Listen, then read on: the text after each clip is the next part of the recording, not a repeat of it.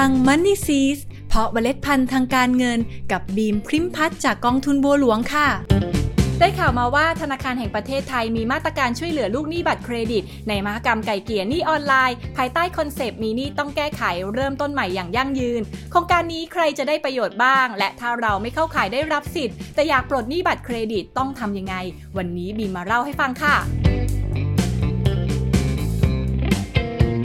สวัสดีค่ะในวันนี้บิมจะมาพูดถึงโครงการที่ตอนนี้ใครๆก็พูดถึงนั่นคือโครงการช่วยเหลือลูกหนี้บัตรเครดิตที่ธนาคารแห่งประเทศไทยร่วมกับสำนักงานศาลยุติธรรมกรมบังคับคดีกระทรวงยุติธรรมและผู้ให้บริการทางการเงินทั้ง21แห่งร่วมมือกันจัดมหกรรมไก่เกลี่ยหนี้ออนไลน์ภายใต้คอนเซปต์ที่ว่ามีหนี้ต้องแก้ไขเริ่มต้นใหม่อย่างยั่งยืนเพื่อเป็นการลดภาระหนี้ของลูกหนี้บัตรเครดิตในช่วงสถานการณ์โควิดและอยากให้เป็นจุดเริ่มต้นในการปลดหนี้โดยกิจกรรมนี้นะคะเริ่มตั้งแต่วันที่14กุมภาพันธ์จนถึง14เมษายนนี้สามารถเข้าร่วมกิจกรรมได้ฟรีไม่มีค่าใช้จ่ายค่ะซึ่งผู้ที่เข้าร่วมโครงการจะต้องผ่านเกณฑ์ตามที่กำหนดโดยจะได้รับสิทธิ์ผ่อนชำระหนี้ในอัตราดอกเบี้ยที่ต่ำกว่าปกติพร้อมทั้งขยายระยะเวลาการผ่อนชำระหนี้ให้นานขึ้นขยายระยะเวลาออกไปหน่อยเพื่อให้ยอดชำระในแต่ละเดือนลดลงทำให้มีเงินเหลือกินเหลือใช้ในช่วงสถานการณ์โควิดนี้และไม่ก่อหนี้เพิ่มสามารถทำตามเงื่อนไขได้ก็จะสามารถปลดหนี้ได้ในที่สุดค่ะหรือบางคนอาจได้รับสิทธิ์ให้จ่ายชำระหนี้เฉพาะเงินต้น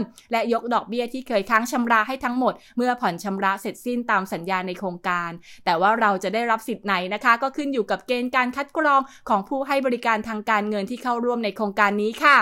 โดยการคัดกรองเบื้องต้นของผู้มีสิทธิ์เข้าร่วมโครงการกลุ่มแรกนะคะจะเป็นกลุ่มผู้ที่มีหนี้เสียและถูกศาลพิพากษาไปแล้วกลุ่มนี้จะได้รับสิทธิ์จ่ายหนี้เฉพาะเงินต้นและยกดอกเบี้ยที่เคยค้างชำระให้ทั้งหมดโดยมีข้อแม้นะคะว่าต้องผ่อนชำระให้เสร็จสิ้นตามที่สัญญากำหนดซึ่งรูปแบบของสัญญาก็อาจจะมีข้อเสนอที่ผ่อนปรนเช่นระยะเวลาสัญญา5ปีปีที่ 1-3 ต้องผ่อนชำระ 70% ของยอดหนี้และอีก2ปีที่เหลือค่อยผ่อนชำระอีก30%เป็นต้นค่ะ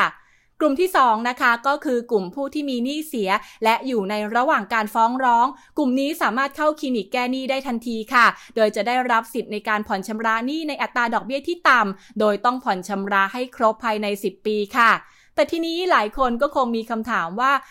เราก็เป็นลูกหนี้ที่ดีชำระตรงมาโดยตลอดไม่ได้รับสิทธิ์อะไรกับเขาเลยเหรอเนี่ย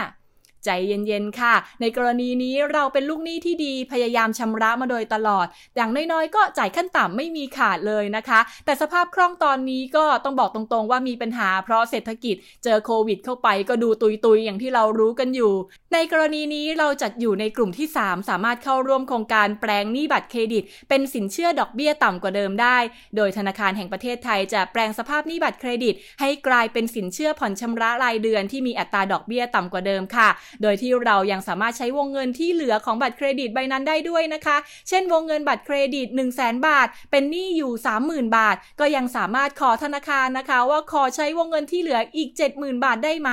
คำตอบคือได้เลยค่ะไม่มีปัญหาแต่ยังไงก็ต้องระวังค่าใช้จ่ายของตัวเองด้วยนะคะอย่าไปก่อหนี้เพิ่มขึ้นมาอีกรู้ซื้อของไปเท่าไหร่ก็ต้องมั่นใจว่าเรามีเงินสดเพียงพอในการชำระเต็มจำนวนเมื่อถูกเรียกเก็บด้วยโอกาสดีๆในการกลับตัวแบบนี้มีไม่บ่อยอย่าใช้โอกาสเปลืองนะคะแล้วก็ข้อดีอีกอย่างของการเข้าร่วมโครงการแปลงหนี้บัตรเครดิตเป็นสินเชื่อผ่อนชำระรายเดือนก็คือการแปลงหนี้ครั้งนี้จะไม่ถูกบันทึกว่าเป็นการผิดชำระหนี้ในประวัติเครดิตบูโรด้วยค่ะซึ่งถ้าหากใครสนใจรายละเอียดก็สามารถโทรเข้าไปสอบถามได้ที่1213หรือเว็บไซต์ของศูนย์คุ้มครองผู้ใช้บริการทางการเงิน www.bot.or.th ได้ตั้งแต่วันนี้จนถึง14เมษายน2564ค่ะแต่สำหรับใครก็ตามที่พลาดพลั้งเป็นหนี้นอกระบบไปแล้วและอยากจะแก้ไข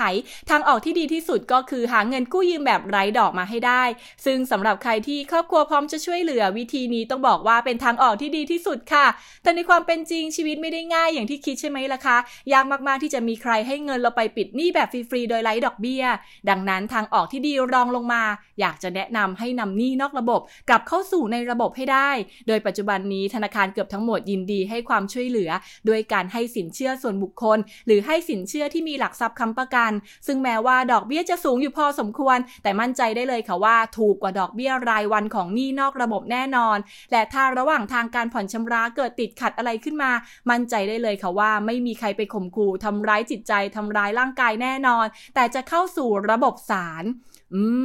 ชื่อว่าศาลนะคะฟังดูน่ากลัวแต่จริงๆแล้วระหว่างนั้นมีขั้นตอนในการเจรจาประนีประนอมในการชำระหนี้การพักชำระซึ่งบอกเลยค่ะว่าสำหรับคนที่ตั้งใจจริงๆว่าอยากจะปลดหนี้สามารถทำได้แน่นอนไม่น่ากลัวอย่างที่คิดค่ะสุดท้ายขอฝากแง่คิดเอาไว้ให้กับทุกคนที่อยากปลดหนี้นะคะการไม่เป็นหนี้คือลาภอันประเสริฐเพราะความทุกข์ของคนในปัจจุบันมีจำนวนไม่น้อยเลยที่เกิดจากปัญหาทางการเงินดังนั้นเราทุกคนควรต้องแก้ไขที่ต้นเหตุโดยต้นเหตุของการผิดนัดชำระหนี้ถ้าให้พูดง่ายๆก็คือเราใช้จ่ายเกินตัวใช้จ่ายเกินกว่าที่รายรับหามาได้และขาดการบริหารจัดการเงินส่วนบุคคลก็นั่นแหละค่ะไม่ได้วางแผนใช้จ่ายแล้วก็ไม่ได้ทำบัญชีรายรับรายจ่ายด้วย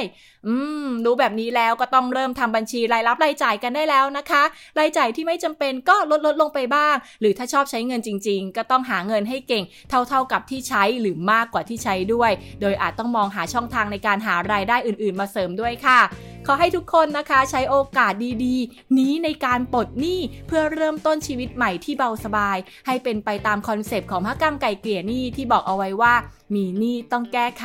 เริ่มต้นใหม่อย่างยั่งยืนค่ะแล้วกลับมาพบกับ Money Seeds เพราะเมล็ดพันธุ์ทางการเงินกับบีมพริมพัฒน์จากกองทุนบัวหลวงขอให้เมล็ดพันธุ์การเงินของคุณเติบโตอย่างสวยงามและยั่งยืนค่ะ